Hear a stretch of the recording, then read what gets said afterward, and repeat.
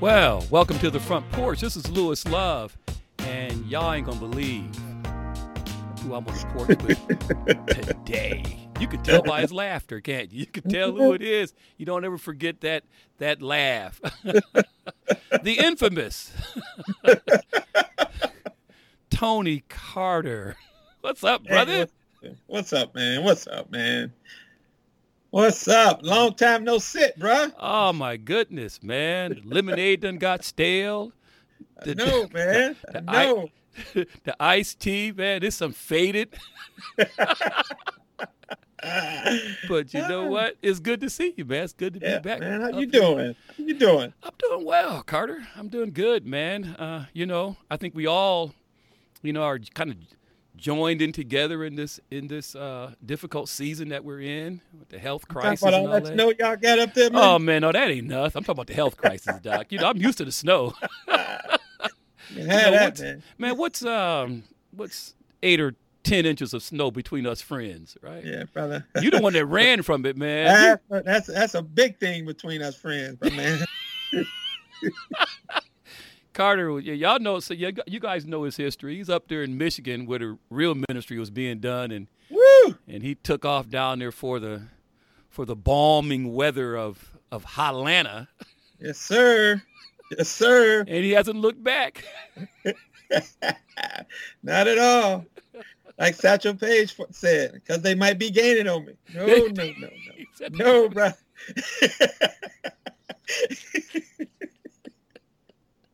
Oh, goodness, man, goodness. Yeah, I had a call from an old friend. I hadn't talked to him in, years. Went to church together years ago, and he found me on the internet, and he called, and he was from up here, and he retired, and he went down near Raleigh, and he retired, and he said, I had to decide whether I want to come back up to Indiana, he said, and shovel snow.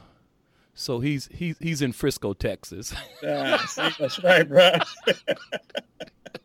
That's an easy decision. What a wimp. What a wimp. That's an easy decision, bro. Yeah, so yeah, man. Piece of snow is not much at all, man. But you guys doing okay down there at East Point, man? How things going with East Point Church, man?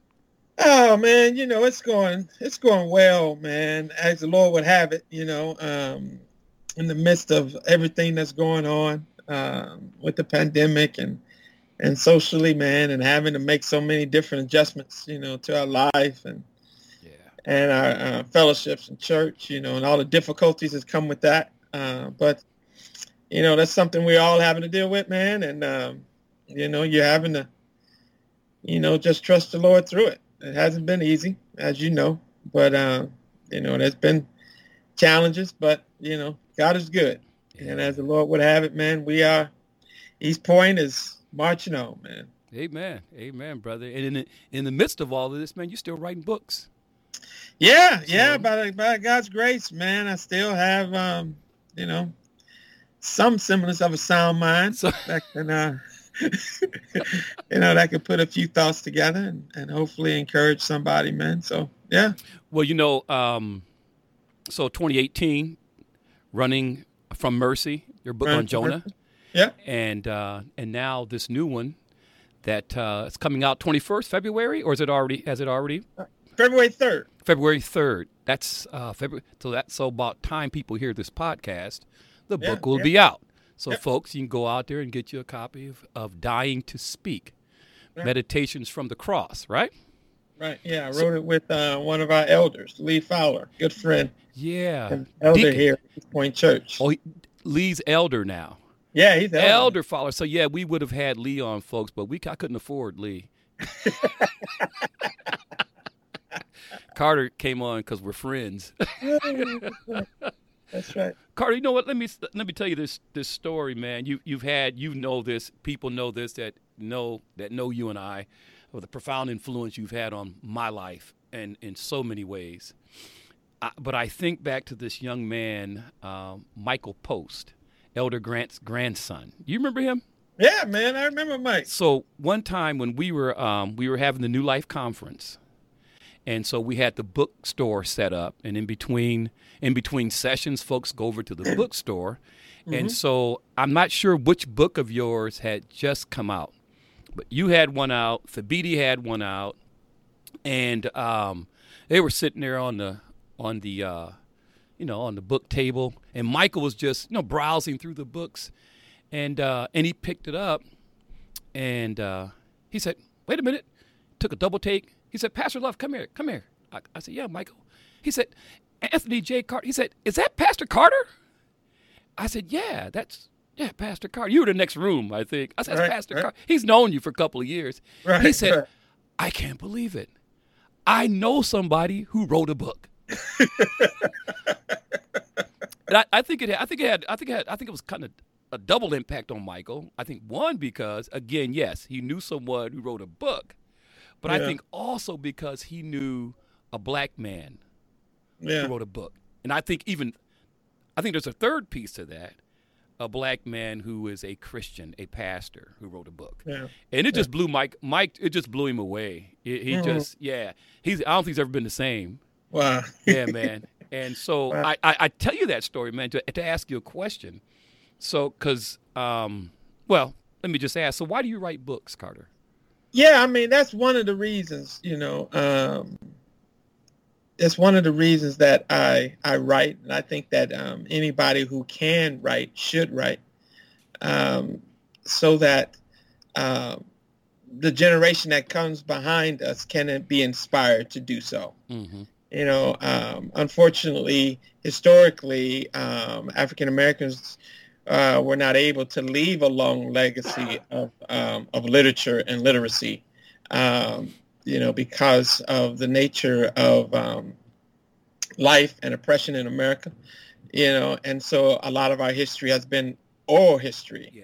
But thankfully, once literacy was allowed and our people began to really grasp hold of it, we began to leave that legacy. But even within, kind of Christianity and religious circles, that legacy wasn't as much as it was maybe out in the broad sense. And so we have a responsibility as Christians, and particularly as African-American Christians, to leave some sense of a legacy of thought and idea, of experience, of what the Lord has done, what the Lord has taught us, how the Lord has brought us, and to inspire the next generation to do the same. Yeah. I want the generation to come behind us to be able to pick up books by African American men and women and get their perspective on things, and get their understanding and experience on things, as well as being able to get the perspectives and experiences of others. So that's one of the reasons why I write. I write because I think we have if you can, I think you should, because you have a responsibility to do it. Interesting, because and you're focusing in on picking up and reading a book. Yeah. Because the way technology is today, you can leave an oral legacy. Right. Yeah, and it can be captivating. I mean, you can hear people, but I think that you're pressing into the whole idea and the need for folks to be reading. Right. Reading, right. and which is slowly becoming a lost art. Sad, because we weren't allowed to. That's really the only way that you're going to have an effective conversations with those in history who were not able to leave a oral record of themselves. One of my favorite persons in history is Abraham Lincoln. And I've read, countless biographies on Lincoln, and have Lincoln's writings that I've read, and I don't have a recording of Lincoln. Nope. I don't know how Abraham Lincoln sounded.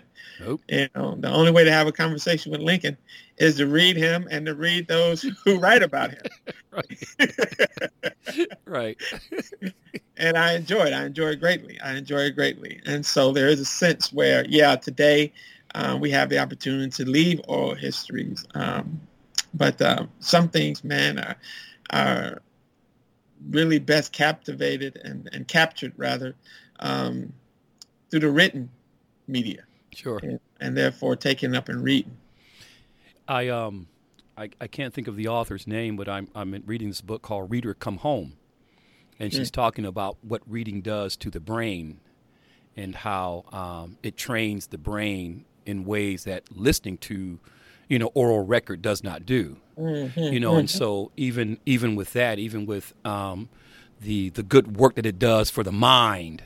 Right. And so I'm encouraging folks. Jeremiah is currently doing he's reading Blight's book on Frederick Douglass, and he'll be doing a report on that for me. Yeah, okay. so The one, is that the book by Blight? I think it's by Blight. David Blight. Yeah, man. And so beautiful.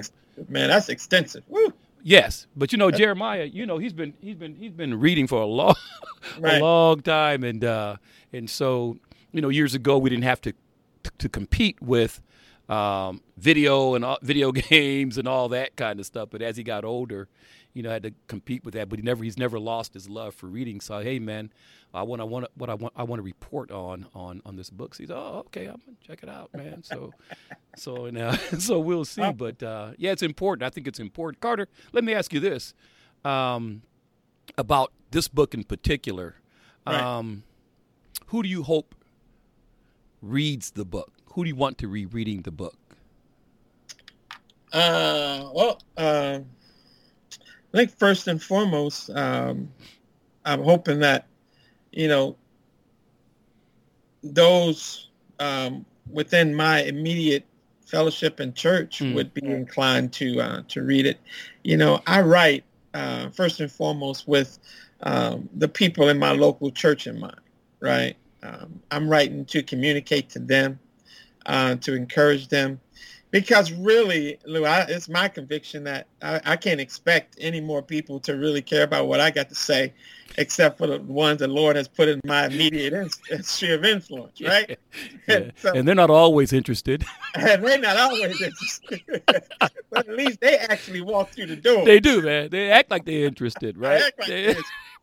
And so if I can feed them, if I can encourage them, if I can cause them to, in some new way, behold the grace and the mercy of God through Christ, then, I'm encouraged by that. And so, first and foremost, I would hope that they would take it up and read it and hear a familiar voice within it and be encouraged by that. And then beyond that, if the Lord so pleases to encourage the broader church, and Christian community with something that might be written in there, then praise God, man. I would hope that it would be encouraging. I would hope that it would, offer people another look, a different perspective, perhaps, a look at who Jesus is and what Jesus has done for us. And in that sense, be something of food for the soul of the church. And so, that's primarily where I'm writing. Yeah. That's cool, man. When I came across your title, right, I said to myself, man, if I ever write another book, I'm going to contract Carter to come up with a title for the book. I mean, come on, man. Dying to Speak. Meditations from the Cross. Right. Man, where you get that from, man? Man. That's interesting, man. I don't know, man. When I began the project, and I've always been fascinated by, our Lord's words from the cross, and I don't know, man. I was just meditating on it and jotting some things down, and it just came to me, man. Dying to Speak, and wow, I was impressed that the publisher went with it. Normally, when I write a book and I send it in and I send the title to the publisher, they usually change it, but they stuck with this one, man. They thought it was pretty intriguing as well. So No, the title is gripping. It grabs you, and having grown up in the preaching tradition of the black church, right. Either you've been in services on the last words of Jesus, or you have participated in services on the last words of Jesus. And I got to tell you, man, we're just going to tell the truth because we on the front porch, right? Some cats made a hash of that, man. Of course, man. Of course. Man. Some of that stuff is like, I don't think Jesus wants you making his words mean that, brother. I don't think Jesus had that in mind when he said that, right? No doubt, man. So, man, the last words of Christ, man, is just it's almost a tradition of preaching in the black church in particular. Yep. So I'm excited about just passing it out, even maybe to some brothers who are on them programs where they do the seven last words or the last words of Christ. So Carter, let me let me ask you this then. And I know we're not going to give the book away, right? I'm going to tell everybody everything about the book, but man, give us a hint of what folks can expect. From I know both you and Lee wrote it together, right? So give us a hint of what we could expect. Well, I think understanding that everything that Jesus did, right, and everything that Jesus said, he did and he said for the glory of the Father and for the good of his people. And so he did it in that sense for us. He lived for us. He died for us. And in that sense also he spoke for us. When he is on the cross, he spoke for us. And every aspect of his words, they are very intentional. He's not delirious. He's not, there's not just mumble jumble coming out of his mouth. These words were spoken with intent to communicate something about who he is, but also something about what he has done for us. And so the book is written with an intent of not only relaying what Christ, of who Christ is, but also relaying, as a result of what Christ said, what are we now to be? Right? And so you get into the whole idea of the gospel indicative and imperative. And what you hear in Christ's words, just are the imperatives that he gives us, and these things that he tells us, be forgiven, be reconciled, be comforted, be saved, the 7 B's he gives to us on the cross, man. And what are we to do? And then believing and trusting in Christ. We and his last words on the cross, we receive the grace of God and the mercy of God unto the gospel, unto eternal life. Right. That's what the book is trying to communicate. Be who Christ has declared us to be from the cross. So in a in the way you framed the chapters demonstrates that there was sharp, clear intent on Jesus's part in these last words. Right. Not willy-nilly, not the last words of a distressed person. That's right. That's right. Where they're, breathing their last, some kind of panic. It wasn't a panic, but very, very intent on what he said to us from the cross. Right. Interesting. So, were you going to say? I don't want to cut you off. No, go ahead. No, I'm saying you were correct. Yeah. So,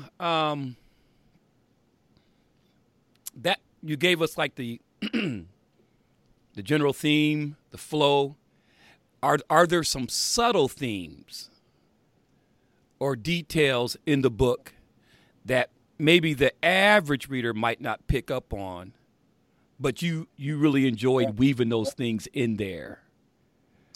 Yeah, man. I think the whole idea of dying, right, and what happens to us at death, and how so much of our dying circumstances out of our control. And not only is it out of our control, but a lot of times we are out of our control. Right. So, right. And so you just, you kind of get that every now and then as you go through this little book, you hear hints of that. And yet Jesus never was, man. There was never any sense, that he was not in control of the situation. And so I make the point in the book that Shakespeare said that most people live quiet, desperate lives, right?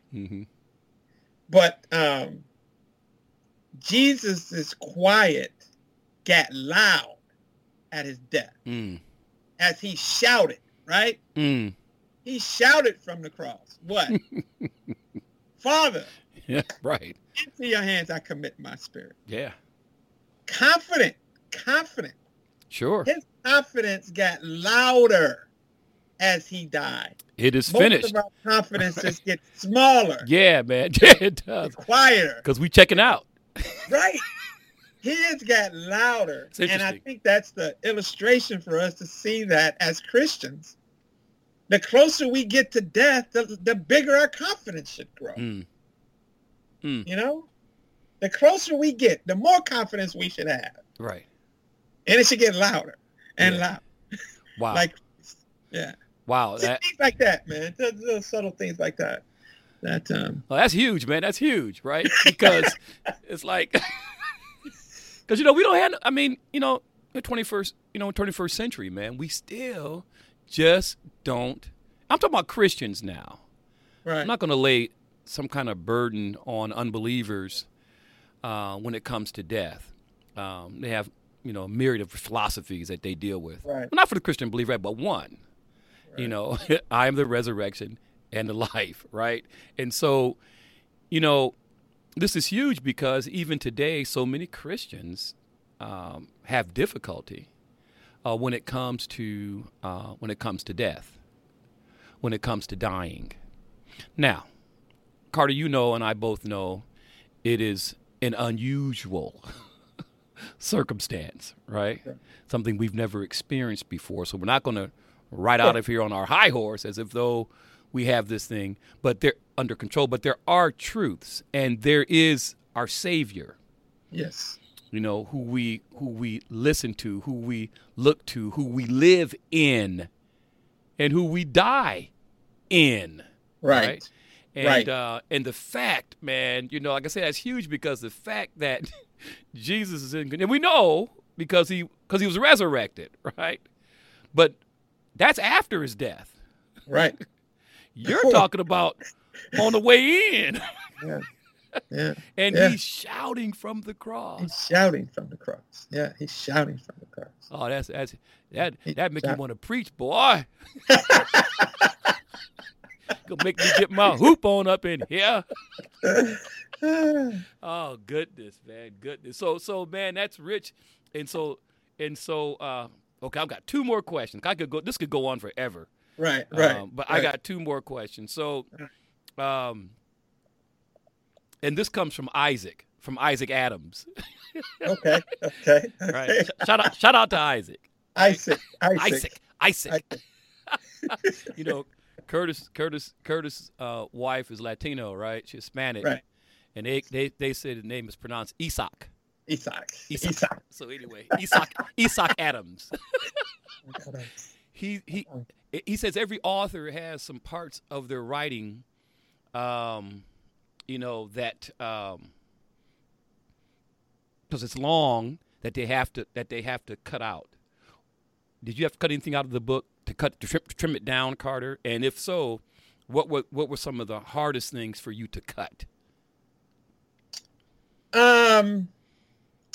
Yeah, I mean, there's always trimmings that you cut off, and most of it is just fat anyway. So, So it wasn't hard for you to cut it? no, not really. I mean, Okay. it's hard because, it's yours, but it's your fat really. And if you just, if you're honest, it's probably need to be cut. Just on a side note, I mean, I read a lot of books, man, and a lot of it is fat, Lou. And they could have cut that out, right? Could have cut that out. But I get it. The publisher wanted 200 pages, not 150. So you had to put something in. You crazy, man.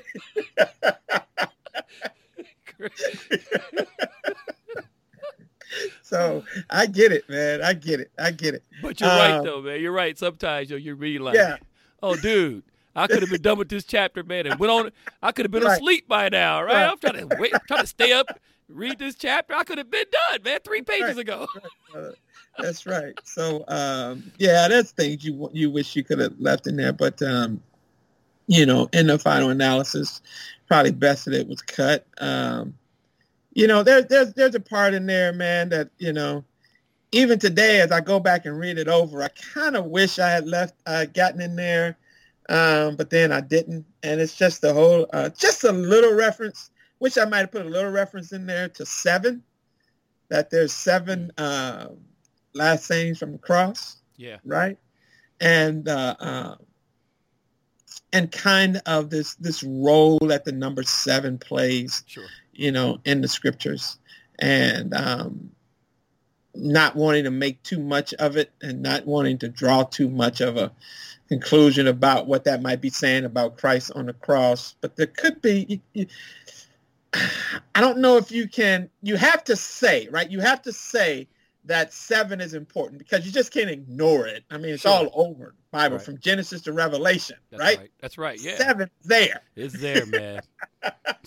So, but then not wanting to get too sidetracked on that, man. Because you can. Because you can, Brad. Man. Because you can. But you're good, though, especially for every Black Baptist boy's going to read the book. Because they know it was 7 last words.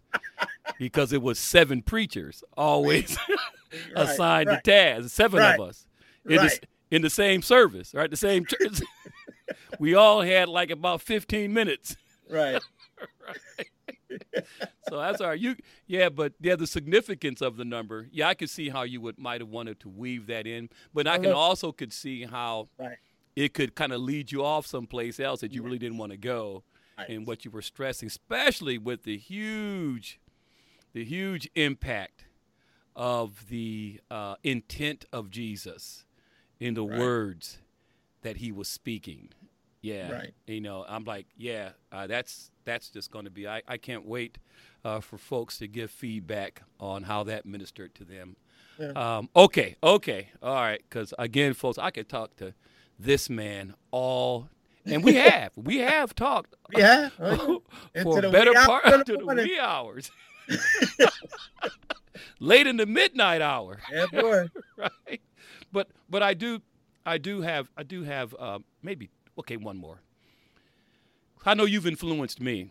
I've only written one thing, and it was for you, actually, in the book that you edited, right? Yeah. And Glory Road. Yeah, man, the Glory Road. The Glory Road. I saw it out there. Somebody put it out there. Somebody referenced it. Yeah. I think it was in a pejorative way, though, Carter. Yeah. How soon we forget. How soon we forget. So anyway, these things come back around. They come back around, yeah. Don't worry. So man, look, who influences you for writing? Dead and alive. What's that? Dead and alive. Dead and alive. Dead and alive. Yeah. So I know folks want to know that about Carter, man. I know people are dying to know who influenced. This man has influenced so many people. Who influenced you? Yeah. Oh man, that is a good question. You said just influence me like writing? Influence you in your writing. My writing. Either to write, either what you write, or just that's kind of it. Yeah. Yeah. And it might just be an overall influence on you, period. Right. That, Well, yeah. I mean, those are two different things yeah. as far as influence, period, and influence in Yeah, writing. I want to be specific to Okay. writing. Okay. Yeah. Writing. Yeah. So I think my first kind of Christian writing influence had to be like J.I. Packer. Okay. Right. I mean, just his ability to write um, deep truths, man, in a very comprehensible way. You know, and so I remember when I read Knowing God, you know, I just thought, man, this is the greatest thing. Still is. That I've read, man. Still is. And then after that, man, I just read everything that I could get my hand on by J.I. Packer. You know, and he was just such a great communicator through writing, man. And you know, I just always, you know, wanted to see myself as being able to do that. And then on a personal level, you know, my own brother, man, my older brother. That's right. Brother, yeah, who's incarcerated at the moment, but he has been a writer from the beginning, man. Wow. And even while he's been in prison, man, he's written a couple novels, written plays. You know, he still writes. He keeps a blog that he writes and on everything cultural and political. And he sends me everything that he writes. And just as a young boy growing up, he's quite a bit older than me. And so, but he's always been such a good writer, such a good thinker. Even when he's thinking about bad stuff, he was a good thinker. He was good. You're a good thinker. You know you're a good thinker if you think good about bad stuff. Right. I mean, like, man, what you thinking about? He said, I don't know, but it's good. It's good thinking. Man, what were you thinking? Dude, come on. But anyway, yeah, man. So he was just he's such a good writer, you know, and so he kind of just encouraged me to write, both, you know, literally encouraged me to do it, but just by his example too. Wow. Encouraged me to write. And so I've always wanted to be a writer in some sense. And when the Lord saved me, then, you know, that kind of transition became natural for me in that sense. Yeah. That's beautiful, man. Really. You think of your older brother, and even in his current condition, right, still has this profound influence on you. That's amazing. And it's really it's kind of sweet, bro. It really is. That's really nice, man. And that you would shoot a shout out to him like that. Yeah. Amen. Well, man, I don't have time to tell people how much you've influenced me. Yeah, it's mutual, man. It's been a mutual admiration society. Man, I have benefited the most between us, and I'm grateful. And glad. I'm looking forward to the book, folks. It's out there wherever you buy your books, right? Yep. And Dying to Speak, Meditations from the Cross by Anthony Carter and Lee Fowler. I was waiting for you to say his name, bro. Lee. Elder Lee Fowler. Yes, plays a mean bass, too. That's right. Plays a mean bass, man. He's going to appreciate you saying that. I know, man. That's another. I have reasons to come to East Point Church when I'm in Atlanta. And you, of course, Adrian, and Phil, and all the people. Yeah. And then the band. Alan and the band. Right, with Lee on the bass, man. Yeah. Man, Carter, so good to see you. Brother. You too, man. So glad you joined us up here on the porch. We're going to chat again real soon. Let's do it. Yeah, man, we'll chat again. But Let's do until then, folks, that's going to do it for us. Thank you for joining us on the porch, and we'll talk to you next time.